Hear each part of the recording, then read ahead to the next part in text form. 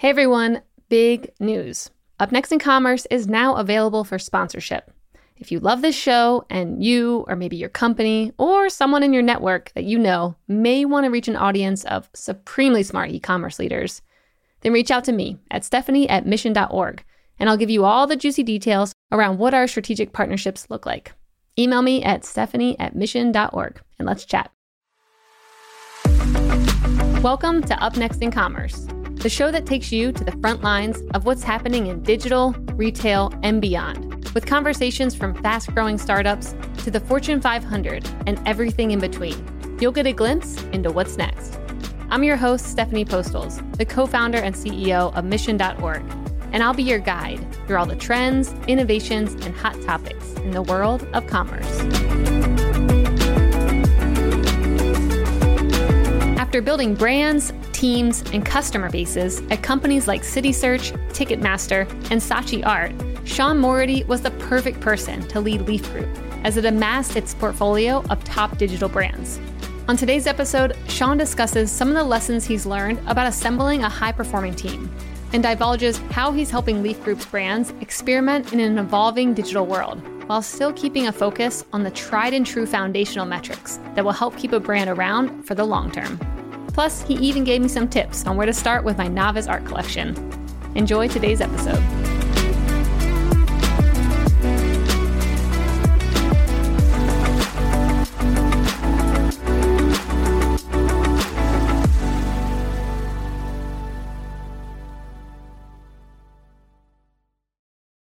What are business leaders thinking about when they aren't winning at business? Family, travel, the latest TV show? Yes, and maybe. But how about quirky business opportunities or little discussed financial trends, or maybe even plant medicine benefits and alternative wellness? Mission Daily is back, baby, and our flagship podcast is better than ever. Mission Daily is the podcast for the business builder, the thoughtful marketer, the team manager, the blue-collar worker looking for new ways to think about life, finances, and health. This is for the people who want to break the status quo and laugh a little or a lot along the way. Join me, Stephanie Postles, and my co-host Albert Chow as we address the subjects, thoughts, and trends that business leaders think about but don't often talk about. Tune into Mission Daily wherever you listen to your podcasts. See you there. Sean, welcome to the show. Thanks for having me. Great to be here. Yeah, so we're about to go on a journey. We're getting in our Wayback Machine, and we're going back to 1997. I want to hear where you were and what you were doing. Sure. All right. Well, that's a quarter century. So we're going pretty far back in the Wayback Machine. At that time, I had just started working at CitySearch, which was an early digital city guide. And that was in Pasadena, California. I, was just a bit out of grad school and super excited to kind of go on a journey on, what became the consumer internet. Started my career as a QA engineer and, moved really through the product and tech ranks into general management, but was really, really fortunate to be at the very beginning of something, so powerful and profound, and to get to go on that ride.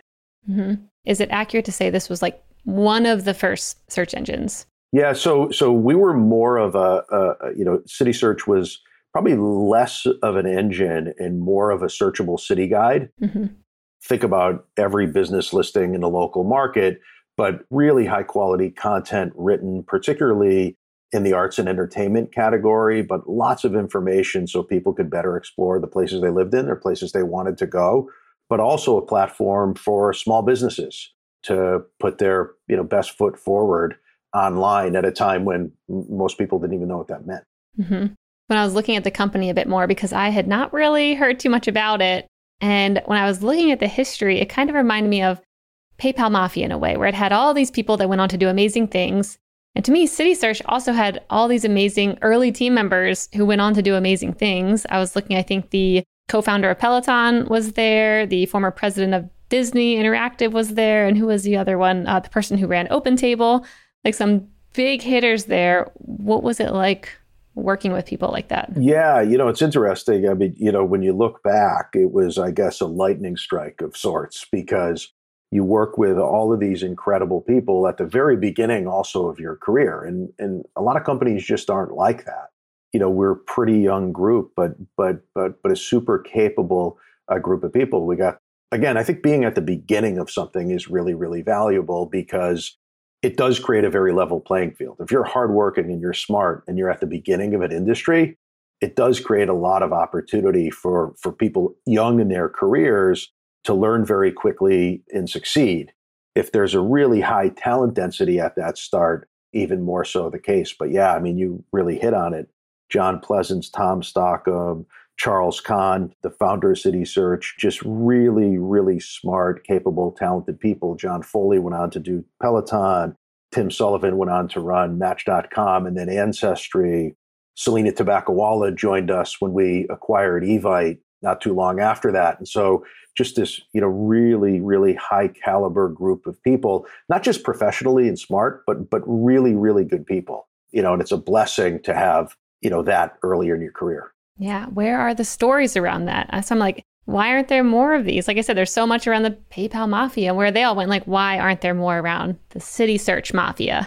Yeah, I think we live in a world that changes so fast and there's always something new and fresh and fascinating.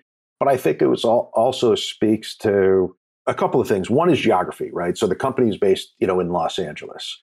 And many of the core group of us, I'm one of the few who actually remained in LA.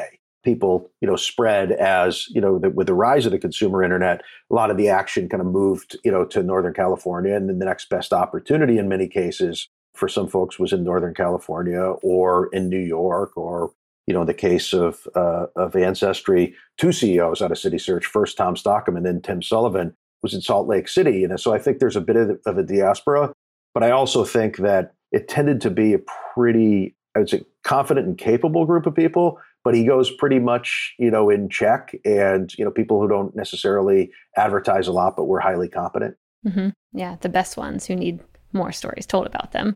So after City Search, where did you go next? So shortly before we took City Search public back in, I guess, December of 98, we had acquired Ticketmaster.com, which was a fledgling, online business that had the exclusive and perpetual right to sell all Ticketmaster tickets on the internet. And we took that combined company public. And I became fascinated over the course of the next year or so with the Ticketmaster business, the ticketing business overall, but particularly the online part of it, because it felt like a natural to move online. Certainly many other people saw that even before I did. Coming up the product and technology side, being able to build Ticketmaster.com into a dominant distribution channel online was just a really, really exciting thing. It presented for someone who was building products and platforms, a really interesting set of challenges, right? You're selling scarce, perishable inventory that's vastly oversubscribed online. The technical challenges are significant. The stakes are high because you're doing that on behalf of your clients. I ended up, spending the next, 10 years of my life working with a team and building that Ticketmaster business, first on the product and technology side. And then that's what really moved me into general management. But I was just fascinated by, building a platform that, connected audiences to what they cared about most in entertainment, and doing that on behalf of professional sports teams and Broadway show producers and rock bands, so it was really, really visible, intense, and exciting for me. Yeah. What did you learn when it came to building up a team, especially now as you're kind of moving through where you're at today? I mean, what kind of lessons do you take with you from those earlier times? Yeah, I think what was great about that business for me early in my career was really that it was at its core a technology-driven client service business, right? So, at Ticketmaster, we were an agent on behalf of a principal, and your technology needs to work on behalf of your client or it creates real problems. You're selling tickets, which are really, really expensive. They're very, very scarce, and you're doing it super quickly. And so you learn a few things. One, it's a business where you're always on. Two, your homework gets graded every single day, because if you screw it up, you're screwing it up not on behalf of yourself, what you are, but it directly impacts a client who is absolutely and should be keeping score. I think that level of kind of oversight and scrutiny and high expectation really helped imprint the importance of having very high standards for quality, early in the career. The other thing is the business never stopped, right? So you're selling tickets on behalf of thousands of clients in dozens of countries, and something is always going on. So it's operationally intense. You're always on, and your time is not your own. And so you start to learn how to build teams that can deliver that level of service, which means you have to start looking into people's personalities, right? Which is, when you're building teams, okay, this is what the mission is. Are we identifying people who are comfortable in effectively an always on world? How are they going to feel when they're releasing code in an environment which is going to determine whether we do a good job of selling tickets to the Yankees in the World Series or for a U2 tour, and that code blows up? You start really understanding the importance of temperament and personality as well as skills. And then the interplay of those personalities on a team, again, because that there's a very, very high pressure environment as well, just by the very nature of the business. I would say those are some of the biggest lessons. The other thing that was, I think, really valuable is getting it right. Facebook kind of popularized the notion, move fast and break things. And, I think if you're a content site on the consumer internet, that's okay, but it's not always true. When you're dealing with millions of dollars worth of other people's inventory, breaking things really is not on the table.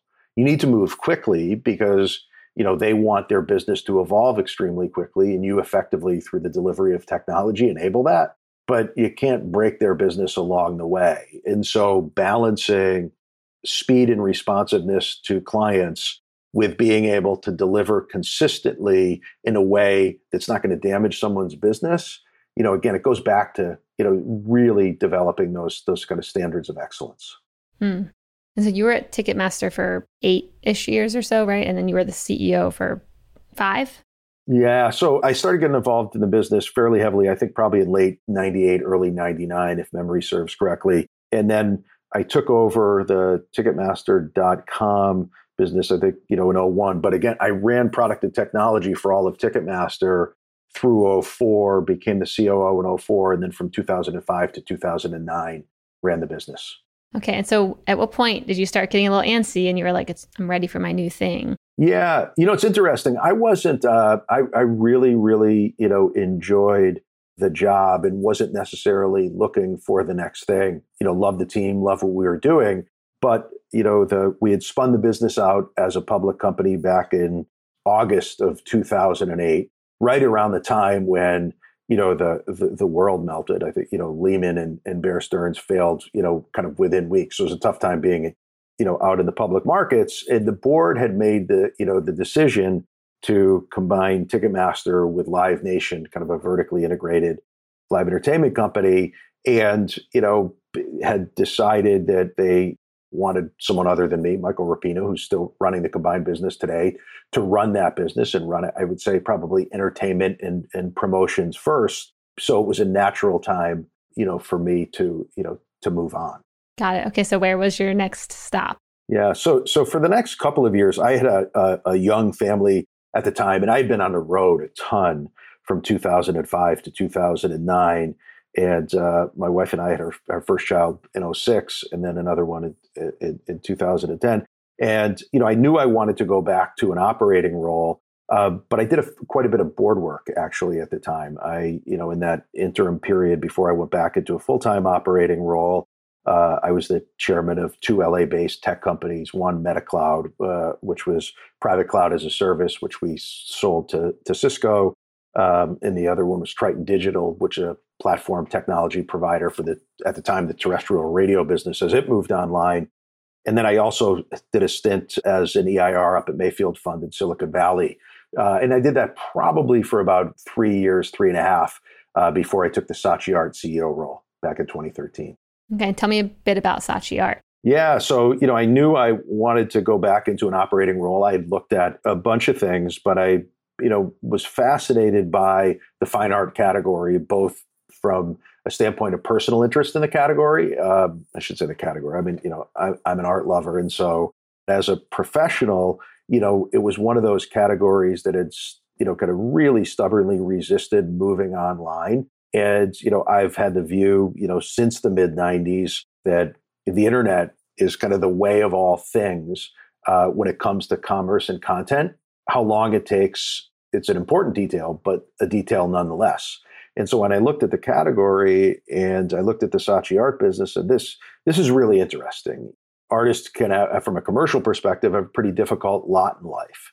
And the average person, unless they are particularly, kind of motivated, doesn't really have the means to fall in love with art or artists. And it's substantially an access, education, and information problem. And the internet can be great at bridging those gaps. And, I saw a platform that had, tens of thousands of emerging artists from across the globe on it doing extraordinary work, and thought, gosh, we could build this into, a really, really good business and make the world a better place, which I think I would say in some ways it's an internet talking point, but it also can be true, right? The idea that you can build a platform that allows artists to make a living while they do what they love, and you can introduce people across the globe to beautiful works that are accessible to them at a wide variety of price points under a brand they can trust. So kind of married the internet, kind of brought all those elements together to lead to a platform that we're very, very excited to have part of Leaf Group today. Amazing. So for someone like me who is not big into art yet, where would you recommend I start, or what's a favorite artist right now that you're following? Oh gosh, there's an awful lot. I think probably the best thing to do is go to Saatchi Art, and you really should start with go on your journey, starting from what you like and grow from there. And, the more you look at, the more art you see, the more, you'll develop or refine your own sense of what you really, really like the most. There are thousands of absolutely extraordinary artists on the platform. I think, just going on the site and looking at the collections that our curators put together pretty much every day. One of the things that's amazing about Saatchi Art is every single work of art on the site, our curators have actually looked at. So while it's an open platform, any artist can go on, create an account, and upload their works. Those works are looked at by professional curators to make sure that they're properly classified, that the imagery is of high quality, it's going to look good online. That creates a very, very good experience, for the customer. Yeah, I was just browsing through the best of 2022, which to me was the best place to start. And I already saw some very cool pieces, and nice knowing kind of how, it's filtered in a way and curated and has the stamp of approval to make sure it looks good. So yeah, and if you go onto the site or onto YouTube and you look at the Saatchi Art channel, you'll see inside the studio where we go in depth with an artist and they're talking about their particular creative process and what moves and motivates and inspires them, and that can be I think really, really powerful. Yeah, cool. Okay, so you're at Saatchi, and then it gets acquired by Leaf Group. Is that how to think about it? The predecessor to Leaf Group is Demand Media. So Demand Media was, started in the mid 2000s, digital publisher, had really focused on creating long tail content in a variety of consumer verticals. That business went public in 2011. It was really built on long tail SEO. Had some real challenges after going public as a consequence of Google updating their algorithms and focusing on richer, deeper, frankly, higher quality content that Demand Media had. So the business, was struggling a bit. At the same time, the team had started to diversify the portfolio there. CEO at the time had reached out to me and said, "Hey, we really like the Saatchi Art business. We'd like to talk to you about it." They had just acquired a business called Society6, which is, our largest business by revenue today. Also an artist-powered marketplace, in the home decor category. And, those, conversations led to the acquisition by then Demand Media of the Saatchi Art business and me taking the CEO role of the combined company. And the impetus for that deal, from my perspective, why it was a good thing for Saatchi is one of the things I realized in the kind of year or so I was running Saatchi Art is that, a very good business and the type of business that should grow for a very, very long time at a healthy clip, because it's, you're selling fine art, painting, drawing, sculpture, mixed media at relatively high price points. One, that's a behavior that is really still just growing online and people are getting comfortable with it. And two, it has very high average order values that you can't really bend the curve with kind of the conventional venture capital, pour a lot of dollars on top, bend the customer acquisition curve, and presto, in 3 or 4 years, you have a business. But I kind of looked and said, inside a broader portfolio with patient capital, the business has very good unit economics. It can grow for a very, very long time, and it fits within what demand is trying to do. And so I guess 8 years later, here we are. Okay. So for anyone who does not know what Leaf Group is, can you give a high level of what the company is and kind of how it works? Yeah. So Leaf Group, kind of in simplest terms, it's, a diversified consumer internet company. We own and operate brands that connect consumers to what they're most passionate about in life. And the categories, we focus on are primarily, but not exclusively at this point in time, art and design and fitness and wellness. We, in the art and design category, we own Saatchi Art, Society6, Hunker. In fitness and wellness, we own Well and Good and Livestrong.com, and we own several other brands. We will build brands internally from nothing, like we did with Hunker. We will acquire businesses like Well and Good, which is one of the largest wellness sites on the internet. We acquired that business back in 2018. But really, we want to build brands that consumers love and trust in high passion categories where we feel there's an unmet need or there's a big consumer segment that really hasn't been served terribly well that we think we can serve well. There's a stereotype of the average American worker whose life goes something like this: go to work, come home, consume some kind of entertainment, go to sleep, lather, rinse, repeat. If you're listening to this ad, then I know that life does not resonate with you. For the truly disruptive business leader, work doesn't stay at the office, and unwinding doesn't mean watching TV at night every single night. This is why we've created Mission Daily, a podcast that discusses the trends, habits, and ideas that thoughtful business people are contemplating every day. From quirky business opportunities to interesting investment ideas to the latest research in health and exercise and alternative medicine, and maybe even plant medicine. Who knows where we're going to go, but Mission Daily covers it all. We're releasing new episodes every weekday. So join me, Stephanie Postles, and my co-host Albert Chow as we discuss the subjects, thoughts, and trends that business leaders think about, but don't talk about publicly, that is. Break the status quo. Tune into Mission Daily wherever you listen to your podcasts. See you there. It's so fascinating thinking about just the transition of this company, starting out as this, like you said, SEO kind of content engine, to then realizing maybe that could be like a race to the bottom. How do we actually get into the commerce space? And I think, everyone kept saying every media company is a commerce company and every commerce company is trying to be a media company. Like, how did you make that shift though? Like when it comes to maybe the internal culture and the employees, I mean, it seems so hard transitioning like that, but it looks so easy looking at where the company's at today. Yeah, I guess, it always looks a little easier looking backwards. But I think you can do an awful lot, with hard work moving forward in the passage of time. I mean, it's a little simplistic. You have to have, what direction do we want to go in and why do we want to go there? My view from the beginning, which is the same today, is realistically speaking, for any business, what you're seeking to do is provide a product or a service to a customer, typically, within a category. And so people talk a lot in consumer internet lands about, the method of monetization, right? Are you ad supported, subscription revenue, commerce, as if being one of those things kind of fundamentally at your core defines what you are as a business. And I kind of view that a little differently, which is when you think about providing a product or service to a customer base willing to pay for it, what you're always trying to do is align on, well, if we're going to provide this product or service, what's the right exchange of value for it, right? And in some cases, the best way to get that fair exchange of value is with an ad-supported model, right? The tried and true model for content creators forever, almost regardless of medium, has been, hey, if this content has mass appeal, then there are going to be many advertisers who would like to get in front of that audience within that context, and they're going to pay you for it. And you're going to get much more consumption of a mass audience if it is in fact free for them to consume, and the advertisers will pay the freight. If it's specialized content or super premium, i.e. really, really expensive to produce and coveted by people who are willing to pay for it, that lends itself to a subscription model.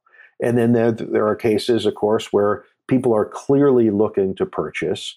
They want brand trust.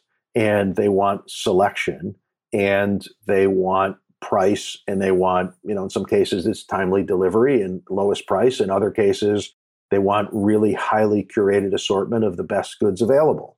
And so, it all starts with, what are we trying to do, right? A method of monetization should follow that, right? And over time, I think on the internet, you have the ability to diversify the way you make money based on the various ways you're providing value to the people that you serve. I think, look, Amazon has done an extraordinary job of this, right? It really started as an online retailer within a single category. And if you look at the way Amazon is getting paid today, you've got marketplace, you've got retail, you've got cloud service.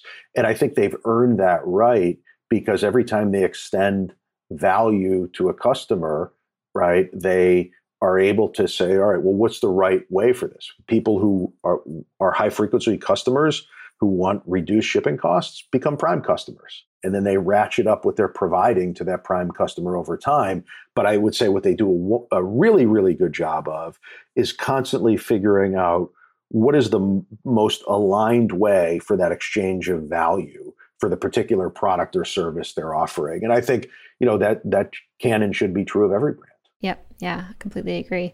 Do you think right now there's a big opportunity in the market to have more brands come into kind of like a Leaf Group, like a portfolio of brands where you can learn from each other and maybe not be, forced by investors to grow on, at unreasonable rates or try and return their fund or whatever it may be? Like, do you think it's advantageous to be more this like portfolio of brands within a holding group? I think it can be if it's well executed. Yeah. I mean, there are really, really good businesses that are not going to grow, at the rate that, venture investors are interested in. And there are also businesses that are very, very good businesses that aren't going to be big enough for private equity to want to acquire. And yet, if they can, grow kind of in the low to mid double digits for very long periods of time with healthy unit economics and get kind of what I would, kind of the care and feeding they need, right? Do they get access to best practices? The things that they need to do in order to be successful, kind of from a back office perspective, can that be provided to them at a lower cost than they would if they were independent? Do they have access to talent from the broader organization that can make each business a bit stronger than it would be if it was on its own? I mean, I think IAC, which was the owner of Ticketmaster and where I spent an awful lot of time, has done an extraordinary job of this. What do you see them doing at Ticketmaster? And are you taking any of their initial concepts and kind of have brought it over to the Leaf Group? I think it's interesting. There's kind of nothing new under the sun, right? In business, really, or in life. But when you observe people doing something particularly well, I think it validates the concept. So then the question is okay, well, if we would like to have similar success, what do we need to do in order to make that happen? By the way, as you know, there are multiple brands that are sitting in corporations that focus exclusively, on quick service food, right? Restaurants. Yeah. There are businesses that only own luxury fashion, right? And they're some of the biggest, most valuable companies on the planet. So again, this is not a new concept. What are the ingredients for success? I would say a handful of things. One, having a pretty good understanding, a very good understanding of your circle of competence. What are the categories we know well and we think we're equipped to succeed in? Becoming a good allocator of capital against opportunities, right? The idea, you may say, hey, this category is ripe for opportunity, but we don't know a whole heck of a lot about it, and we think it's really capital intense, so that may not be for us. Being able to bring in very, very talented people in one business, but having an environment that is dynamic so that people can stay with us for 3, 5, 7, 10 years if they have the desire and the aptitude, and being able to offer them opportunities that they might not get within a single business, of similar size. I think you got to commit yourself to doing the things well that make that, that brand and business diversity in a portfolio greater than, some of the not necessarily the friction, but the complexity can create. So in this environment today, what are you learning between brands that you're able to kind of share across all the brands and lift them up together? Are there any commonalities right now that are maybe newer to this environment we're in? That's a great question. I think that, the areas where I'd say we gain the most benefit, I think the advantage we get is the feedback loop. Because we get to see things from multiple different places, I think that actually helps us. But, what are we very, very knowledgeable about based on where we sit? So, people have been talking about the death of email forever, but email is an incredibly important channel still for commerce and for content, right? A newsletter with high open rates and high engagement is really, really valuable. Understanding those best practices so that you can provide a great experience across your portfolio of businesses matters an awful lot. SEO still matters an awful lot. Experimentation within new channels matters. Across businesses, if you have good, smart people, every business is going to move at a bit of a different pace in terms of their experimentation or their execution in various distribution channels. The beauty is if someone is having early success on Instagram, they can share that internally very quickly. And so the best practice sharing in a world that's changing really quickly can become good, solid competitive advantage. Also, the benchmarking that comes from that. Okay, this team is excellent at commerce SEO. Well, that means we should be excellent across the organization as quickly as we can. We should have really good closing speed at replicating areas of excellence inside the company.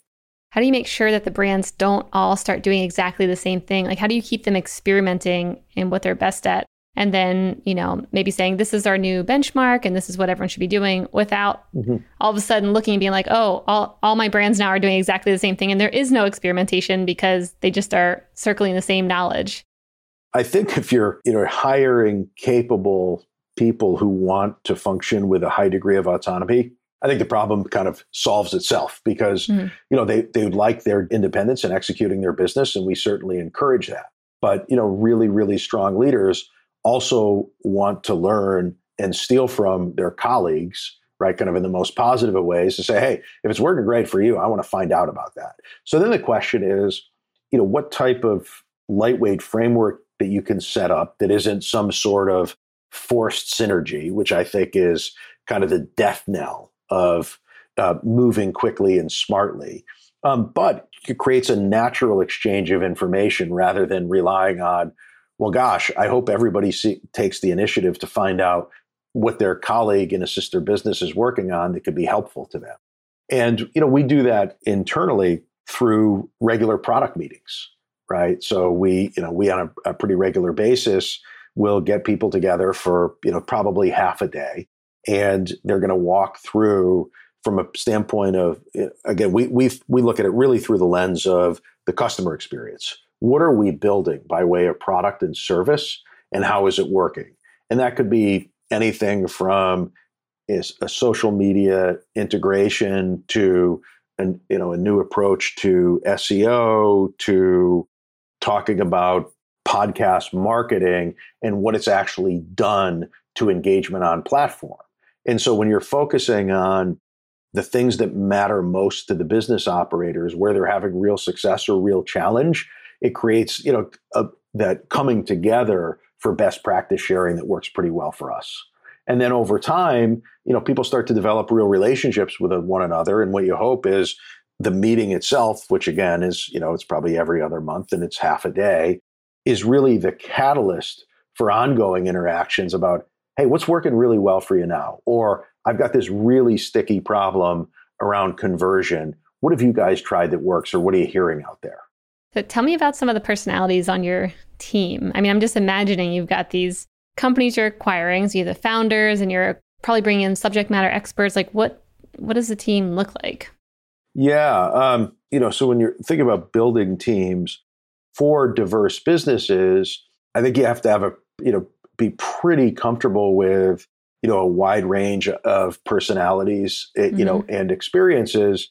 And by the way, I think that's healthy for single brand, single line businesses too, but particularly so in our world. But at the same time, you're looking for common traits just based on, the type of company we are and the culture we have. And I would say, a few things jump to mind, which is, we're still a pretty small business. There's, I think, about 400 of us across, our brands.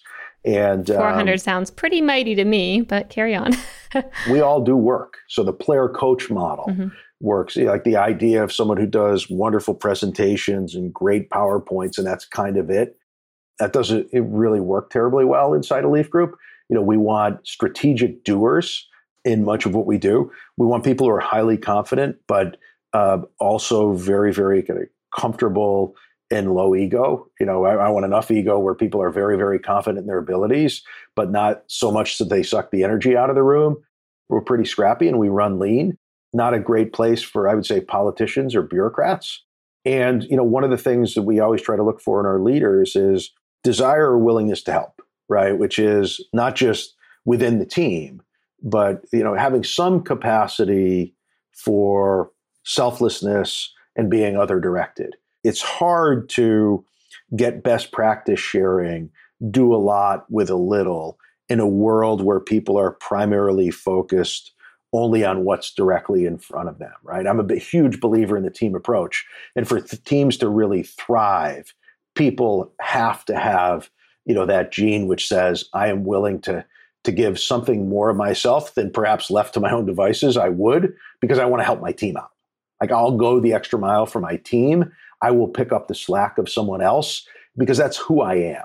I think you can stress the importance of it, but the capacity to be willing to help someone else out of the team, to fight through tough times, I think that's very much of a personality type. Yeah. How are you testing for that in the interview process? I mean, all of those, I'm like, yes, yes, yes, I want to hire candidates just like that. But how are you going about filtering for those kinds of people?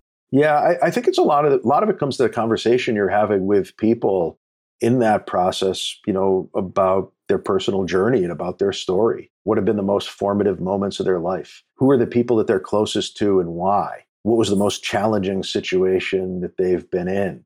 And, from that, again, it's interesting. The people who, when people talk about who's had the most impact in their life and why, you tend to get a sense for what moves and motivates them as a human being. What are the traits they most admire, in others? I like that. So it's literally learning about the person. Who knew? Yeah, because it's interesting when I was at Ticketmaster, at one point I had responsibility over, our call centers, and we had really, really strong leaders, Scott Powell and Sandy Garr, who ran the businesses directly. And one of the things that was always very interesting to me is, if you kind of went beyond the tools and the background and the experience set, and you looked at who are the people most successful in the role, there are people who genuinely enjoyed helping other people. So if they have the basic skills and the drive and you're giving them good tools to work with, the differentiator was attitude, right? Which is if you're someone who is really, really excited to help someone else out, you're going to be a phenomenal asset as a customer service person. If that doesn't excite you and you're just functionally competent at it, that level of differentiation that separates good from great is never going to be there. Mm-hmm. And I think that does tend to come out in people's stories. I mean, it's fairly easy to screen for, talent, for kind of smarts and motivation and everything else. But when it comes down to those intangibles that result in a great team, I think probably, deep interviewing on personal story to get what motivates people, to see if what motivates people in their own lives is consistent with what you think drives success in your organization. Yeah, that's great. So I want to hear your thoughts on the future right now. Like, where do you think things are headed? Or do you have any contrarian opinions that others disagree with you on, or maybe your team members don't even agree with you on? Like, where do you think this ship is headed? Yeah, well, this is an interesting time to ask that question, right? Because, we, have had this incredible bull market run that's lasted, basically, slightly more than a decade. And so the big question is, are we headed into a recession? What's the likelihood of that? How deep is it? I think we're in it technically, right? And yeah, I think, I think we are. If you go by the definitions, like 2 down quarters or something. And people can argue around the edges of the definition, but there's also a lot of conflicting things out there, right? Which is, I think it's still a substantially, broadly speaking, competitive job market. People still have an awful lot of money saved.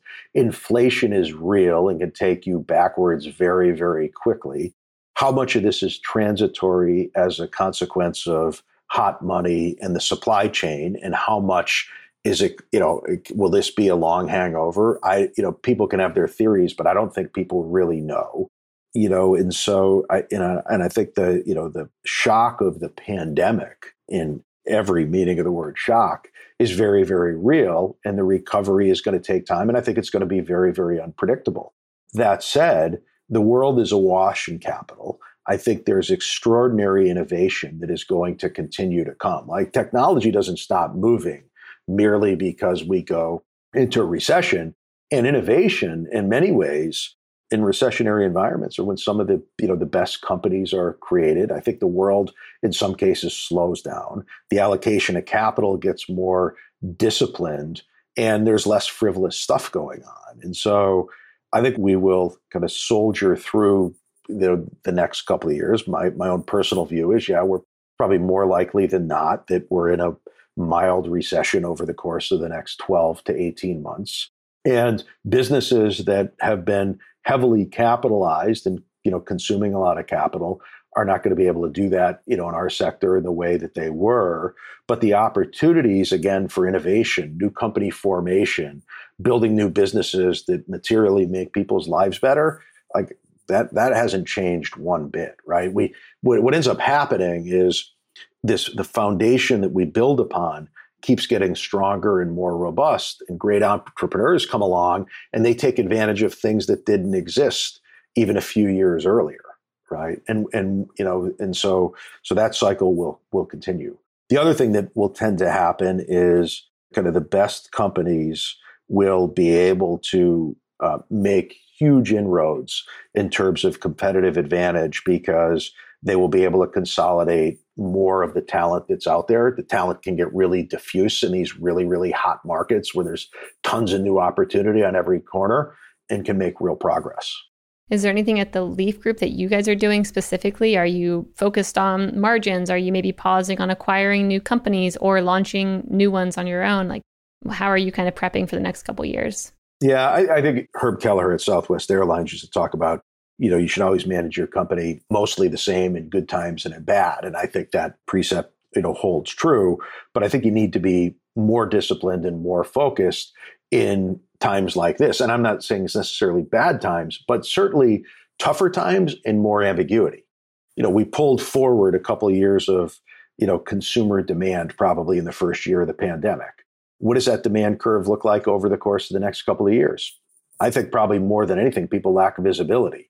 And so I think, you need to be very disciplined and focused in the short term, but still have conviction around what your long-term plans are. Why does your business and brand exist? And what do you want to do with it over time? But certainly be measured and disciplined, as we navigate through, whatever this next period brings to us. But again, when I look at our businesses, we've always had a bit of that. We're building this for the long haul, right? I want our brands to be loved and trusted household names 10 years down the road. And so given the realities of today's environment, how do we make sure we're being prudent and disciplined, in particular at this time of uncertainty, but still marching towards that ultimate goal of where we want these businesses to be? And I think, you think long-term, but you're calibrating intelligently on the short-term realities. Yep. Yeah, you can definitely tell you've had that long-term thinking throughout your career, and just kind of hearing how you were even prepping your first companies and going into Leaf Group and, margins and when it would become a good business. I mean, are you able to also think about new technologies when they're like, are you able to kind of explore other areas, maybe NFTs for art, or thinking about blockchain, or are these things that you're like, let's just wait and see until we get past this? Yeah. We did our first NFT drop, the other avatars, at the very beginning of this year. And we're really, really proud of it. So you're in it. Cool. It was a sellout. We're in it. I continue to be fascinated by new technology. And at the same time, you want to say, okay, well, there's a part of me that would love for us to just play around with the new stuff all the time and see where it gets us. For right or wrong, where I've evolved on this is you want some willful experimentation, but it should always be driven just by, let's play around and see if we can find something new here. But, go back to what might this technology enable us to do for our customers that we couldn't do before? right? So we look at, the NFT space, and I am a believer, digital art's been around for a long time. The idea that the blockchain could provide provenance and liquidity and the ability to probably, to trade, to earn artists enduring revenue streams, all of a sudden you say, gosh, we can do a lot more for the artist and for the collector than we could before. Whether this will hit or not, it's unknown. I'm a believer that that collectible digital art is real, and over the next 10 years, we will see that made manifest. But I could be wrong. But it's very clear that if we're a platform which is about connecting artists and collectors and art lovers to what they care about most, and NFT art is out there, then we should be able to put our best foot forward so that our platform truly serves people in this new area. But we should seek to do it consistent with what our own ethos is. And for us, curation matters an awful lot. Putting together collections where we've got wonderful artists, they're working against a particular theme. A collector can come and get educated, that can understand, this artist's work, the physical work that they've done, and go on a journey with us rather than just tossing something out there, to feed the temporal excitement of a bunch of speculators. That's just not our thing. Yep. Well, that's what's interesting about the time period right now is all the buildup around speculation is probably going to go away, and out comes utility and function and seeing what actually is here for the long term. I'm probably a little bit contrarian in some ways. I guess I can be a lot contrary, but this idea, nothing new under the sun. Mm-hmm. Now, people would hear that sometimes at first blush, they say, wait a second. The world is changing all the time, and in sometimes changing in wonderful ways, and in some cases terrible ways. But there truly, if you kind of step back a bit, there is nothing new under the sun. Technology always marches forward. It is able to deliver things that allow people over time to live richer, fuller lives. Sometimes technology innovation takes human existence backwards, right? Whether it's modern weaponry on a battlefield in World War I, that will always be part of the human condition because it's who we are. And so, what I always try to square is what is fundamental and essential to human nature that today's technology or tomorrow's technology allow us to deliver on because we weren't able to meet something that is a fundamental human need that technology now makes possible of being met, or for the first time, or maybe in a better way, right? Trying to balance those things, which is technology is almost a form of magic to the extent that it can fundamentally improve and extend what it means to be human. Oh, and that is a great place to end this interview. Sean, thank you so much for coming on the show today and sharing what you're up to now and your journey of how you got here. Where can our listeners learn more about Leaf Group and yourself? Sure. So you can certainly go to leafgroup.com and see a whole heck of a lot about our brands. You can also, if you're excited by what you heard about art, go to Saatchi Art and Society 6. Again, hundreds of thousands of artists across the globe working on both of those platforms. If you're into fitness and wellness, definitely check out Well and Good and Livestrong. Livestrong probably does more to provide really kind of high quality, fact-based utility content about fitness and nutrition than any other site out there. And then we have a wonderful site that I haven't mentioned called Only in Your State, which people should check out. Because I looked that up, actually. That looked fascinating. There are wonderful things to do in your own backyard that you probably haven't thought about or heard about, but Only in Your State covers. And we've got a whole lot more brands inside the portfolio besides that. So definitely come check us out. Stephanie, thanks so much for your time. I appreciate it. Yeah, this is awesome. Thanks, Sean. Thank you.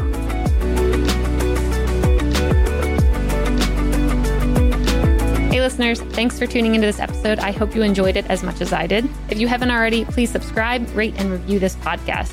It helps spread the word, and I would greatly appreciate it. See you next time.